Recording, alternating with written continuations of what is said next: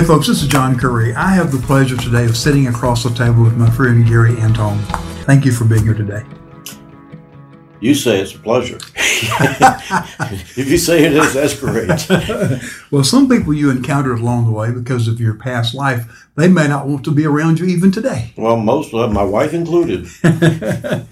Inside joke, folks. Gary, for most of his career, was an attorney, a litigator, but more on that later.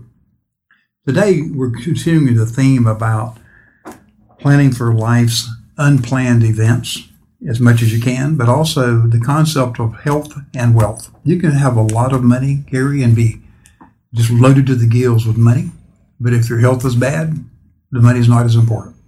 And also, you said earlier that if you have health problems, you could end up spending all of your money and have no wealth. So we'll touch on that also. But let's start off by talking about how we first met. In 1978, tell the folks where you were at that time, what you were doing. Yeah, well, I don't remember if I had just graduated undergraduate or was just starting law school, but it was 78, and that's when I graduated from undergraduate and started law school. So it was somewhere right around that time. Around that time. And I think you gave me a cold contact, and I figured, wait a sec, I'm graduating from law school. I'm graduating from undergrad, going into law school. Maybe I need some insurance. Right. Back then, it was you replied to a mailing I did regarding mortgage protection. Mm-hmm. So you bought some life insurance to take care of the mortgage on your home. That's right. That was our first step working together. That's a long time ago. That was. Long time ago. That mortgage was long since paid off. Yes, and that's a great thing. Yes. That is a good thing. So tell us a little bit about what type of career did you have in law? I had a good career. I actually enjoyed what I was doing. It was all civil law. Graduated from law school and entered the bar in 1981. When I got admitted to the bar, I was 6'2", blonde hair, blue eyes. 36 years later, I'm 6 foot under, bald and blind. So I think I had a successful career. But I had a very good career, a very rewarding career in law. Very trying, so to speak, and very pressure-packed, but very challenging, and was always up to the challenge. I liked it. Was the majority of your work trial work? Yes. That's why I say I was 6'2", blonde. You got beat up a lot. Yeah, when I started trying cases, now look at me. Yeah, most of my work was trial work, and very, very demanding, extremely demanding, time-wise, away from home, away from vacations, having to cancel vacations, having to cancel bowl games, and those are the types of things when you don't control your calendar. Somebody else, dictates, particularly judges, when you need to be somewhere and what time. And so that was a big issue, not being in control of my calendar, and it was stressful, but it was very enjoyable. Very rewarding, I would think, too. Yeah, so very personally rewarding. I don't want to blow my own horn, but I did real well. I was an expert in what I did. I'm still certified in certain areas of the law as an expert by the Florida Bar. And I rose to the top of what I was doing. I was representing major companies. I've had cases decided by the United States Supreme Court. I've appeared in courts all over the country. I taught law for 10 years. I lectured all over the country. I focused on a topic throughout my career, and I enjoyed what I was doing, so I excelled at it. That's great. And then health intervened. Let's break down what you just said, though, before we move on to that next part about the health. You made a comment about control of your time, and what went through my mind is time freedom and money freedom. We see so many clients who they hate their jobs, so they can't wait until they get able to retire. And then all of a sudden, they've got all this time, but they haven't planned for the time. Like, well, what do I do? They have no hobbies, no interest. So what you're talking about is controlling your time to the extent that you can. But you also made a comment about pressure. Pretty much everything we do nowadays, as far as work, there's some type of pressure on us. In our world, as regulators, we have to be very careful what we say and do, because people, state, federal, they're taking a look at everything we do. So you don't dare do anything improper unless you're stupid.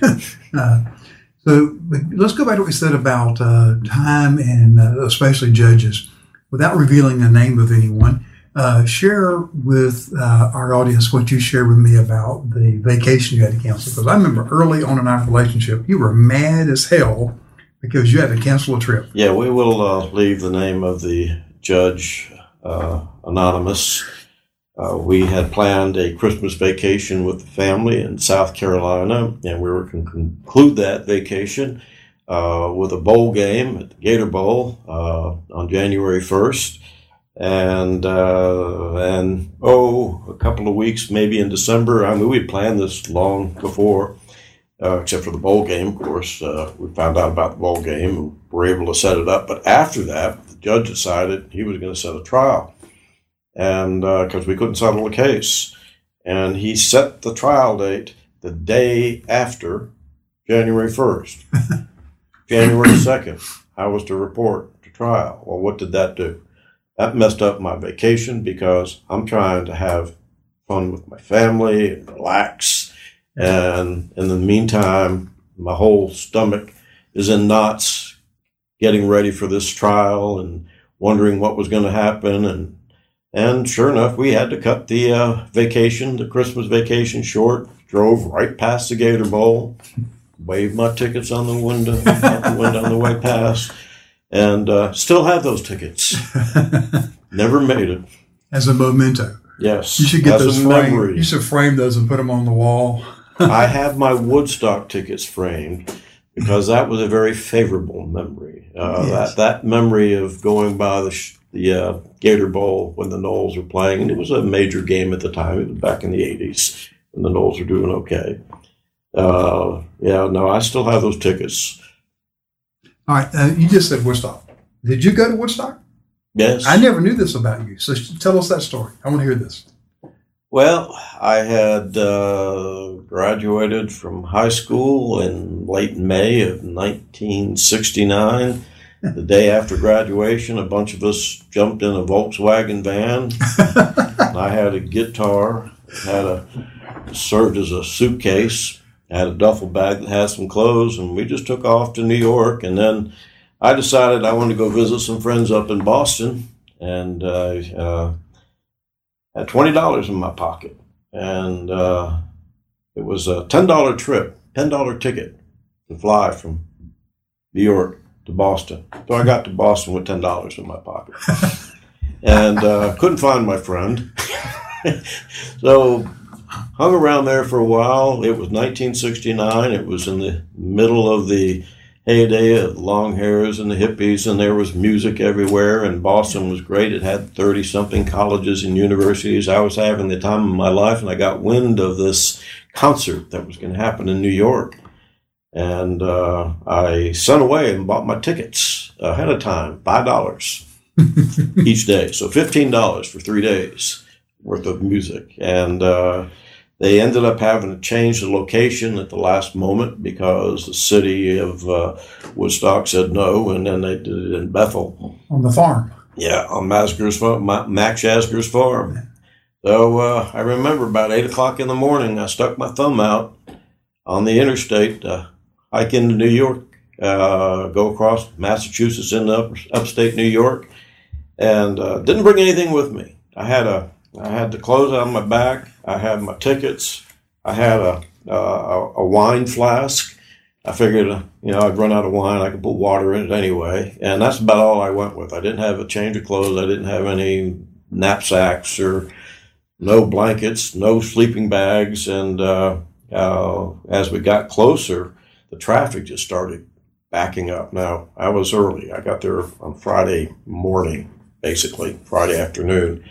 But the traffic was so backed up, the traffic would stop, and I was hitchhiking, so I just got out of the car and would walk. When the traffic would start moving again, everybody would jump on the back of the car they were next to until the traffic stopped again. Then you jump off and walk a little bit more, and got there just as they were taking down the fences, and walked over that hill. I never saw so many people that many people in my life. Still haven't seen that. I was going to say, probably haven't in my life. Since. So that was just an awe-inspiring sight.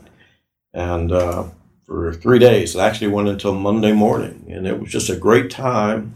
Lots of good people. The conditions were terrible. There was no food. The toilets were overflowing. It had rained. It was muddy. And everybody was just enjoying themselves. The music turned out to be a soundtrack because there was so much going on around.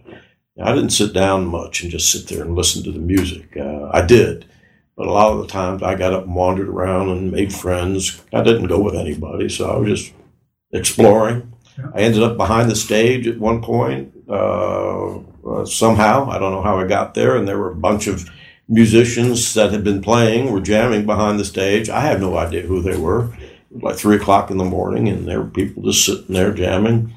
I spent an evening working in what they called the trip tent, where people were having bad LSD trips, and all I had to do was sit there and talk to people, and it worked out great because it was raining, and I was in a dry spot. So you were dry. I was dry. So I made the most of it. The music was phenomenal. The people were just absolutely great. It's the most influential time of my life. The most influential 3 days, 4 or 5 days actually, because I got there early, stayed late. It really had a big impact on me. That's an awesome story.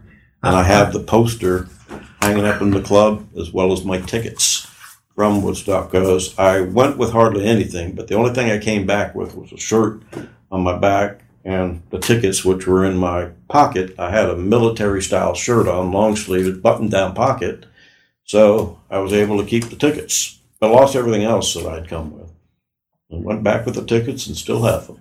That's awesome. You mentioned club. Tell them what club you're referring to. We'll circle back and tell them more about your club later. Oh, yeah, the Bradfordville Blues Club. That's what I've done to redeem myself for everything that I did as 36 years as a lawyer. I'm redeeming my karma. And Kim and I have run the club for about 16 years. It's a blues club, internationally recognized, got an international award again this year. Been named one of the top music venues in the world for 6 years in a row. Very nice. Doesn't make any money. It's an unintentional nonprofit, but I'm having the time of my life. So rebuilding that karma, as you put it. Rebuilding that karma, re-energizing, and taking advantage of my retirement. That's a good segue into why you retired. Talk a little bit about why you got out of the litigation world. You're still a licensed attorney. You still do some legal work, I think. But tell us what happened, what caused you to end up taking early retirement. I was in good health, other than maybe some small, minor things, blood pressure, stuff like that. But otherwise, I was in pretty good health. And Kim and I had gone to the first Bowden Bowl in Clemson. We came back that Sunday. We usually take all the back roads because we like to see the back country. But this time it was late. We decided to take the interstate. And within 15 minutes of the time that we made it to the house, all of a sudden I was just in excruciating pain. I have never felt pain that bad in my life. And Kim immediately took me to the hospital, and turned out I had what was called acute pancreatitis. Gallstones traveled out of my gallbladder into the common bile duct, lodged in the bile duct, and shut down many of my internal organs. And that put me in the hospital for a month. Intensive care for a couple of weeks, and 2 weeks of induced coma. And that took a lot out of me, physically, emotionally, mentally. I mean, it was a heck of a rehabilitation period because I was in the hospital for so long. And it made me realize that life is fleeting. I mean, I was coming back from a football game. I was just having a great time. And next thing I know, I'm in the emergency room. They didn't think I was going to make it. They summoned my family. And that's how quickly things can turn. And it did turn for me. Fortunately, I was able to recover from it and able to resume my life, but wasn't quite able to resume the rigors of the practice that I had before. But that also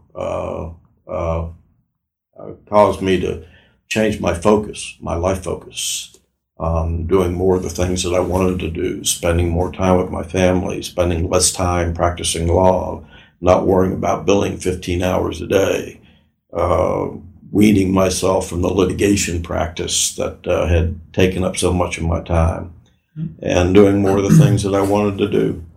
How old were you about this time? 99, 48. 48. Young man. Yeah. Young man. At the pinnacle of my career at the time. So many times in my career, 43 years now of doing this, I hear stories very similar. For me, it was my heart surgery, July 10, 2008, open heart surgery, 3 blocked arteries. And for others, it's been diagnosed with diabetes or something like that, or right. heart trouble, cancer, where people say, you know what, I got to slow down. I got to get some redirection in my life. It's not just about going to work and making money and have the big status symbol and all that stuff. And sadly, some people never get that. But what was your transition once you recovered? Did you just cold turkey say I'm done with this, or no? I weaned myself into mediating cases. I quit handling major litigation. I was handling class actions, which had me very, very busy, traveling all over the country. Very, very stressful, time-consuming. I couldn't practice for a few months during the rehabilitation period. So my rehab period actually made a lot of the decisions for me. And so when I was finally able to get back to the point where I could practice, I had decided I was not going to continue on the same path. And I found something much more amenable to my style, and that was becoming a mediator, where I was mediating cases and not being in the middle of the ring, duking it out with an opponent, but actually as the referee in the ring, trying to help people settle things. And that was much more suitable to my desires at the time to get away from the extreme rigors of practicing law and litigating and trying cases, to spending a little bit more time doing what I wanted to do. And in fact, Kim and I, that was 1999, Kim and I took over the Bradfordville Blues Club in January of 2002. So it kind of led into my next life venture. I remember us having an appointment one time to talk about your business stuff. And I had suggested we have an early meeting, like breakfast or maybe 8:30 or 9 o'clock. Because back in those days, I was seeing 5, 6 people every day, started at 7 or 7:30 breakfast. And I remember you saying to me, John, I can do lunch, but I'm not going to do breakfast. I'm not going to do 9, probably nothing until after 10. And you're nodding your head. You remember that? Oh, absolutely. Tell everybody who's listening some of what your attitude and philosophy was back then, because I loved it, because you took a stand and you did the things you wanted to do. So share that. I did. I mean, once I got control of my calendar, where it wasn't being dictated by deadlines and rules and courts and judges, I decided I would go to work when I woke up. And it was rare that I got up before 10 o'clock. I'd show up into the office around noon. If I had a mediation, they started at 10 o'clock.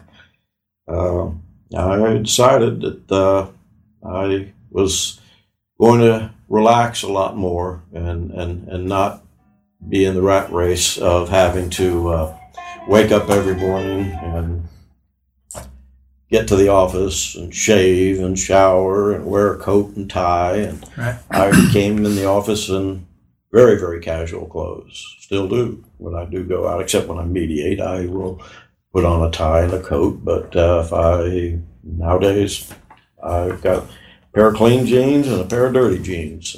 And so I wash the dirty ones and wear the clean ones and then wash the other pair. You're like a cowboy. 2 pair of jeans, one you're wearing and one you got for backup. Exactly. Yeah, I'm just thinking about that. I don't think I've seen you wearing a tie in probably 20 years. Yeah. I bet it's been 20 years. It has. I will wear a tie when I had a court appearance. I would wear a tie when I mediate. I would dress appropriately, but other than that, I've given away most of my suits and ties. And in fact, I had so many ties, I gave a lot of them to this one woman who comes out to the club, Peggy Adair, and she made a comforter out of them. Wow.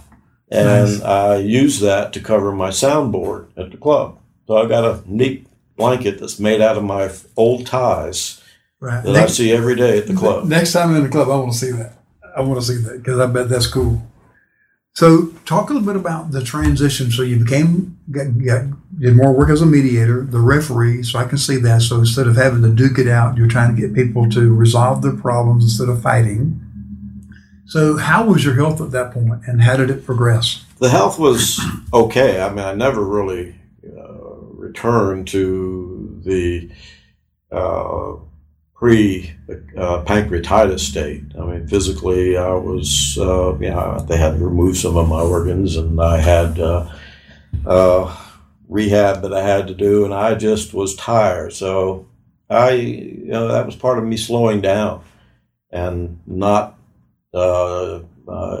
exerting myself as much. So I kind of slowed down what I was doing and slowly but surely moved out into advising clients instead of litigating. I made a conscious decision. I was not accepting any more cases that required me to go to court. I referred those out. I had clients that I had built up over my 30-something years of practice that I continued to maintain, and did a little bit of advice and consulting work. I did mediations, and then March 9, 2016, I had a liver transplant. And that really changed everything, because I knew at that point, I didn't know when the transplant was going to occur, but I knew it was going to occur sometime soon because I was way up on the list. So I had to make the decision to close my office, because I knew I was not going to be able to afford running the office. I was not going to be able to practice, and there was going to be quite a downtime with the liver transplant. So at that point, I decided, there goes my law practice. I will focus on the mediations once I get back on my feet, and that's what I did. But essentially, my health in 1999 dictated my career path, and then the liver transplant further dictated a change in my career path. And that's when it was almost entirely mediations, nothing but mediations, and my club. When you came in the door, Jay asked you a question about how's your day going or something, and you made the comment about it's a good day. You woke up this morning, you're looking down at the grass, not up at the roots. Yeah, my New Year's resolution is to wake up every day. And so far for 2017, 2018, I've kept that resolution. That's a good thing. Yes, it's a good thing. It's good to be seen. I'm not being viewed. Life is good. Something I've always admired about you, Gary, ever since I've met you, is you've always got this upbeat mindset. Some people hearing this and some people thinking about this would say, wow, how do you deal with something like that? And the truth is, you just deal with it. But over the years, you've never had this woe is me attitude. You've always just said, hey, this is life, I'm going to deal with it. And you've adjusted. Talk about that. Stuff happens in life. And, there's things that you can't control. And I've just realized the things that I can control, those things I can't control, sometimes throw curveballs my way, and I just have to overcome them and have to adapt. So I've always kind of had a flexible attitude. It doesn't do any good to wallow. I know I have my physical limitations now based upon my health conditions. I have some cognitive limitations based upon my health conditions. I realize what they are, and I just have to adapt to them. And I've always had a pretty good attitude. It's just that the one thing I've always learned is there are certain things in life that are going to occur that you have no idea what's going to happen, when it's going to happen, how it's going to change your life. And when it does, then it's a matter of adjusting and living with that condition and accepting it. I wish I didn't have to have the liver transplant. I wish I didn't have that pancreatitis, but it's all had silver linings. I have a much better quality of life now. And I don't have the income I did, but Kim and I have done a good job of tightening our belts and living within our means and enjoying the time that we have. And I thoroughly enjoyed. Spent some day yesterday with my granddaughter. Right. Here it was in the middle of the afternoon. I'm spending time with my granddaughter or my daughter. That's what life is all about. Those are the good things, the small things in life. Well, over the years, what you and Kim have done is you've been good stewards of what you have. Even when you have the higher income, you never were, that I know of, frivolous with your money. You've always serious and took good care of that. So, yes, Kim and I did some traveling. Yes. Yeah, we enjoyed ourselves. I have not been cheated. If I die at the end of this interview, I can say that I've not been cheated in life. I've enjoyed life, and it's a little bit different than it was. I don't have the security that I wish I would have had because I've had to use most of my retirement, but that's part of what happens. We planned for it. The unexpected occurred, and it was there. Very good. And you made some tough decisions along the way, you and Kim, from the standpoint of you set money aside to save in the 401k. I helped to a point, but let's be honest about it. You had to take action and follow through. You can have the best plan in the world, but if you don't take action, what good is it? So the two of you took action. Automatic withdrawal from my paychecks. That's right. My salaries. Yeah. I mean, it was money I never saw. Yeah. That was the way to do it. I just figured out how much did I need to live on, and everything after that went into the 401k. Right. What advice would you offer people who might be listening to this and they're on the edge about something, either their health or they've not done a good job of saving money or planning for retirement? What advice would you offer anyone who's listening? But yeah, why spend money on insurance? And then boom, I remember one day you called me and said, you've been denied for life insurance. You better go talk to your doctor. And found out that I had a virus that made me uninsurable. Yes. And so from that point forward, I had to live with what I had. And, that happened totally unexpected. That was something that I had no inkling of. And I was fortunate while I was young to plan ahead and purchase life insurance that I still have for the most part. All right. But, I suggest to anybody who is waffling on health and life insurance, that's something you need to take care of when you're in good health, because you don't know when that health is going to disappear, and that good health is going to disappear. True. And you become uninsurable. I remember I'm sitting there and the doctor tells me, we don't need a stent today for you because we're going to be doing triple bypass. Mm-hmm. Changes your health real quick. And I'm just thinking I'm out of breath because I'd gotten overweight and had not been exercising. First thing I know, I'm in there and they're doing a little triple bypass open heart surgery. So the health status can change, right? Just like that. Changes. It changes that quickly. Without any warning.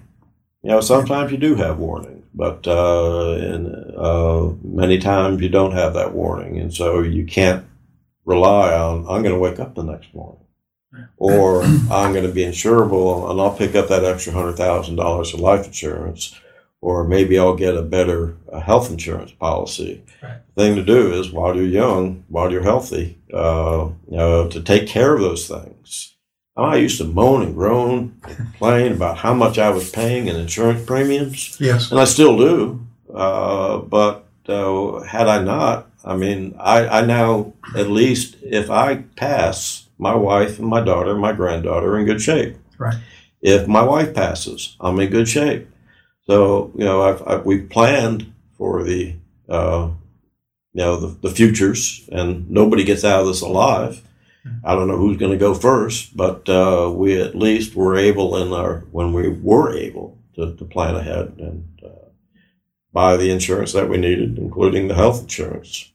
In our world, we talk about protect your todays first. So many people say, well, I'll get around to the insurance side later. Mm-hmm. So we believe in the philosophy, protect your days first. And that's what you did way back when you were a young guy. And I was young. We're not so young anymore. But that's what you did. Just because we're bald and blind and gray and... Well, you've got more hair than I do. Yours is longer, too. Yeah. But it's definitely bald on top here, though. But that's what you guys did. You and Kim did the right thing early on, and you planned for your future, and now you still have a good lifestyle. Yeah, and when we planned for it and when we bought it, I didn't think anything of it. I'm not going to need that life insurance anytime soon. I'm not going to need that health insurance. It was, I got good advice, and I took the advice I was given to the best, to the extent that I could. Right. So, I mean, it's, and you give good advice. You give me, we've been working together 40 years now. That's right. 40 years. And I've enjoyed it. I just had a thought. It wasn't just about you could die. You've benefited by the living benefits of your insurance too. Yes, I did. You've been able to use money and do things and then put it back. So it's been a good journey. Talk a little bit about what the future holds. Tell us a little bit about what you do with the Bradfordville Blues Club. When you bought that thing, I thought, you're doing what?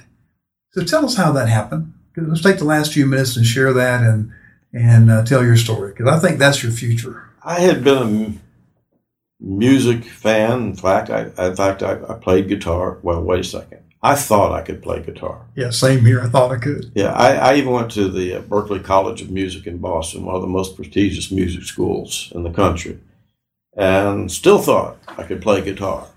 And but then when I went to law school, it kind of pulled me away from my passion. And I started living it vicariously by going out to what was called Dave's CC Club at the time. And Kim and I were there just about any time the club was open. We helped Dave out. I love the music. I love the blues. The club itself is just a phenomenal location, a very unique character and history behind it. And we found ourselves in a situation where Dave had to close it because they had to move. And I just so happened to come into a little bit of money at the time. I can't remember what it was. I sold an asset or something. When Dave said, I'm closing, I said, okay, I'll buy your assets. And Kim and I talked about it. And we said, okay, we had no idea what we were getting into.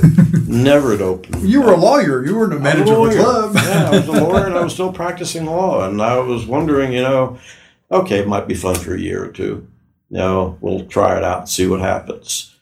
And 16 years later, I haven't worked a day yet. It's allowed me in my retirement to actually have fun. It's something I do. I have less time now in my retirement than I did when I was practicing. I thought practicing was too time consuming. The club is very time consuming, but it's so enjoyable, and I love what I do, and it allows me to not have to worry about, I'm set with my Social Security and other income sources. Right. The club doesn't make any money. It's an unintentional nonprofit. But again, it's a quality of life issue. I'm enjoying the heck out of being able to, every weekend, I got to listen to that stuff, some of the best music in the world. Right. And the customers that come by there are such great people, and it's a community that helps keep us alive. So it's just a lot of fun to do that. And as long as my health holds out, and people keep coming through the doors, we'll continue to have fun out there. So you're doing something you enjoy doing. You're benefiting from it because you get to hear the music, and you're opening those doors to other people to come share your passion. Yes. And we've developed a very, very good reputation. I don't have to look for bands. I get 5 to 10 requests a week for bands that want to play there. Wow. So we have our pick of the litter. And given the location where we are, right on I-10, if you're going into South Florida, Tampa, Miami, Jacksonville, you got to go through I-10. So the bands stop off on their way here, or if they're going up the East Coast, or if they're coming from Chicago going in this neck of the woods, so they want to stop and play. So we get our pick of the litter, and that's what's made it so nice. For people who don't know where the club is, tell them where your physical location is, and then tell them some of the bands that have played and what's on the drawing board for the future. Well, it's the Bradfordville Blues Club. It's off of Bradfordville Road. It's off a dirt road called Moses Lane, and then you crawl up a goat trail called, actually you go down the dirt road to Sam's Lane. the goat trail is Moses Lane, and you have to look for it. Yes. It's off the beaten path. You just don't drive by it and say, "Oh, let's stop." You got to know where it is, and you've got to be intentional about finding it. Absolutely. First time I went, I thought I was in the wrong place. Yeah, or we get calls all the time. I'm on some dirt road. I can't be in the right place. In fact, one of the musicians from San Francisco came, and we have a bonfire out there. And when she showed up, she was a black musician. She saw a bunch of white guys hanging around the bonfire. She would not get out of the van. She thought she came up on a Klan rally. She was so far back in the woods. But that's its best asset, and sometimes its most worst asset because it's so far out. Right. Some people say it's too far out. But I think people now have gotten used to it. But for the first number of years, I mean, people say, "Oh, that's too far to go, too far to go." But Tallahassee's built up around us. So they keep coming too. Well, they keep coming. Yeah. We have a large group of people, and we see a lot of the same people, a lot of new people. It's Friday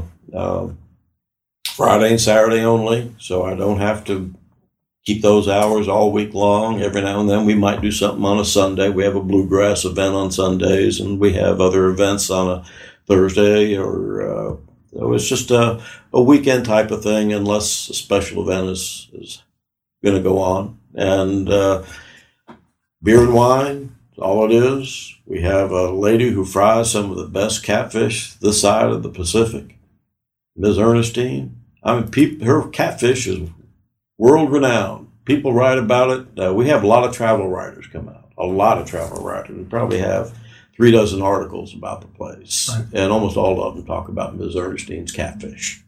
Nice. I haven't had the catfish. I have to check that out. Oh, the mullet's not bad either. Mullet around here just ain't a bad haircut. It's a good eating fish. It's very good fish. That's right. Tell people how to go about getting tickets. If somebody wants to check it out and buy tickets, how do they do it? Bradfordville Blues Club, we're back in the woods down that goat trail, but we actually have electricity, running water, indoor plumbing, and a website, BradfordvilleBlues.com, and that has a calendar of events, and you can link to the bands to see who's showing up, see what they sound like. You can buy your tickets there and get reservations and discounts by buying online. And then it's a matter of finding the place. A lot of people will come out there during the day, because they don't know where it is. And so they come out during the day to find their way. And we also got an award from the State of Mississippi Blues Commission. It's called the Mississippi Blues Trail Marker. It's the only blues trail marker in the state of Florida. There's about a dozen of them or so outside the state of Mississippi, but the award, the plaque, a big marker, was awarded because of the historical significance of the club to the blues and what was called the Chitlin Circuit. The musicians back in the 30s, 40s, 50s, and 60s, particularly the black musicians, weren't very welcome in many places. And there were a circuit of clubs that they traveled. The black jazz musicians, blues musicians, the soul and R&B musicians, and they would stop by there.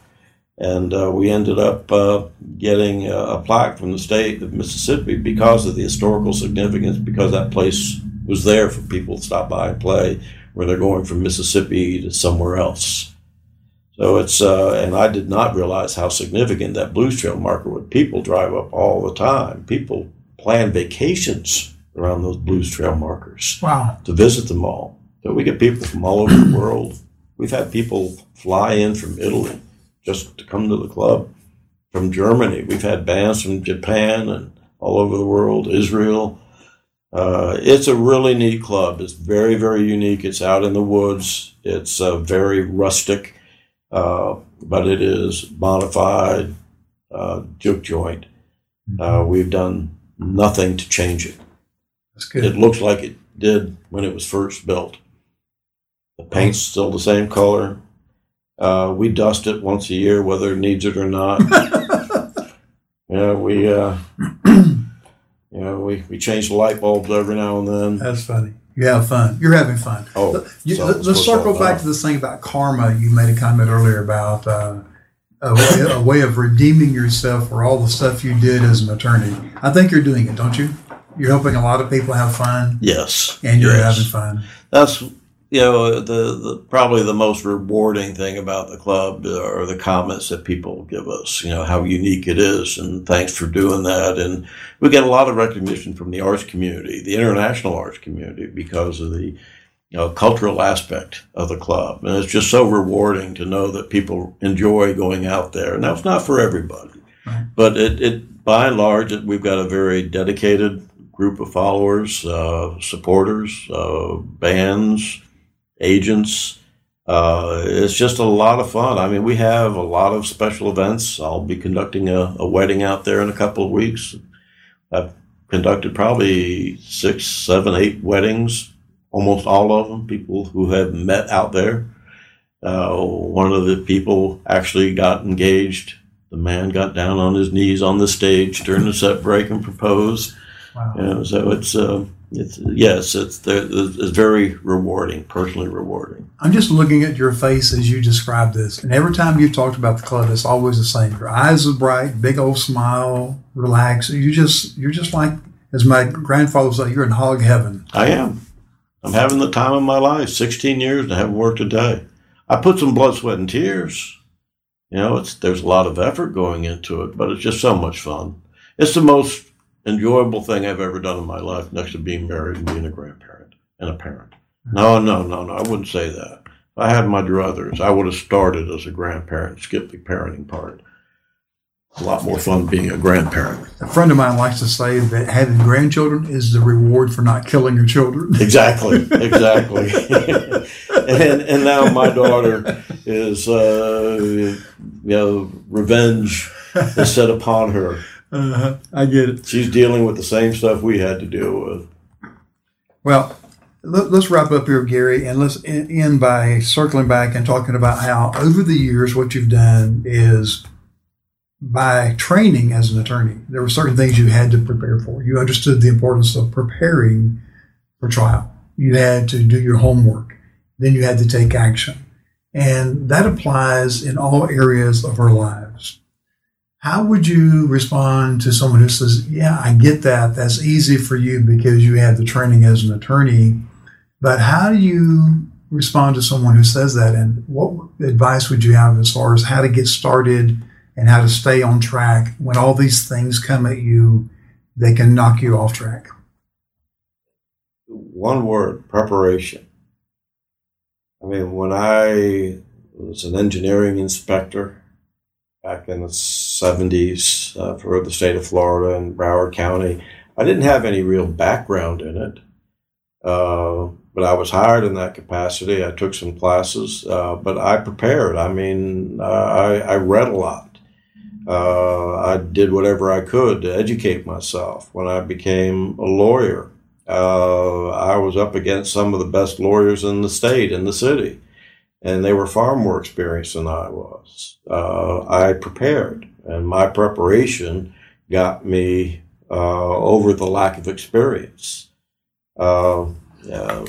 Preparing for the club, I have to prepare every week for the shows. It's just a matter of focusing on something, knowing you got to do something. You got to recognize what you need to do, right, and then it's preparing. The preparation is the key to anything you do. When you're cooking, you got to prep first. When you're getting ready to go out somewhere, you got to prepare. Where are we going? What time we need to be there? Preparation is the key to my life. That's gotten me over a lot of hurdles. And having somebody like yourself, and I've had many, many mentors in law, yes, who helped me prepare and helped me get to where I am. And would I have recognized a lot of the things that I needed to know without the mentoring, without the advice? No. I mean, a lot of that's listening to what people have to say and getting the right type of advice and listening to it. Don't just let it go in one ear and out the other, but listen to it. I mean, we had a meeting a few weeks ago, and I've gone back and I've reread through all the notes and the emails, and it's a matter of following up. Not just preparing, but following up. But preparing is the key, and then following up. And that's the thing I look at is I've always I'll outwork other people. Mm-hmm. When I started early in my career, work hard. Right. And always take care of your clients. Mm-hmm. Nothing is allowed to disrupt your client relationship. You always take care of your flock. Right. Always. Mm-hmm. Gary Anton, thank you so much for taking the time today. It's been a pleasure for 40 years. Thank you, my friend. May we do another 40 years. I hope we do. Folks, I hope you enjoyed this presentation, and please go out and check out the music at Bradford Field Blues Club. I know you'll enjoy it. I will tell you, though, take some earplugs, and if you forget yours, Gary has some available. But it's a lot of fun.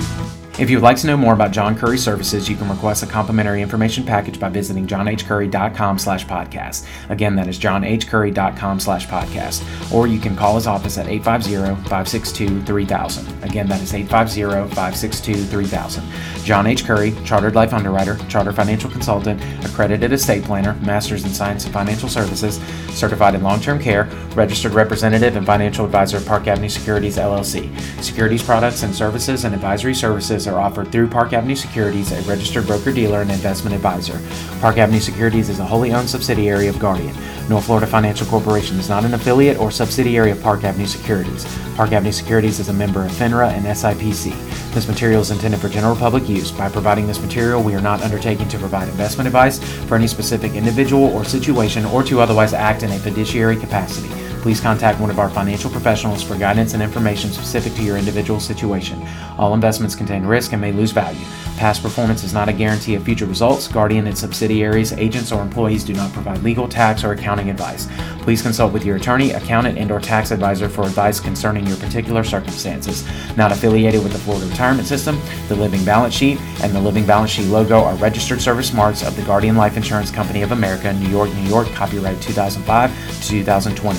This podcast is for informational purposes only. Guest speakers and their firms are not affiliated with or endorsed by Park Avenue Securities or Guardian, and opinions stated are their own. 2020-98149 expires April 2022.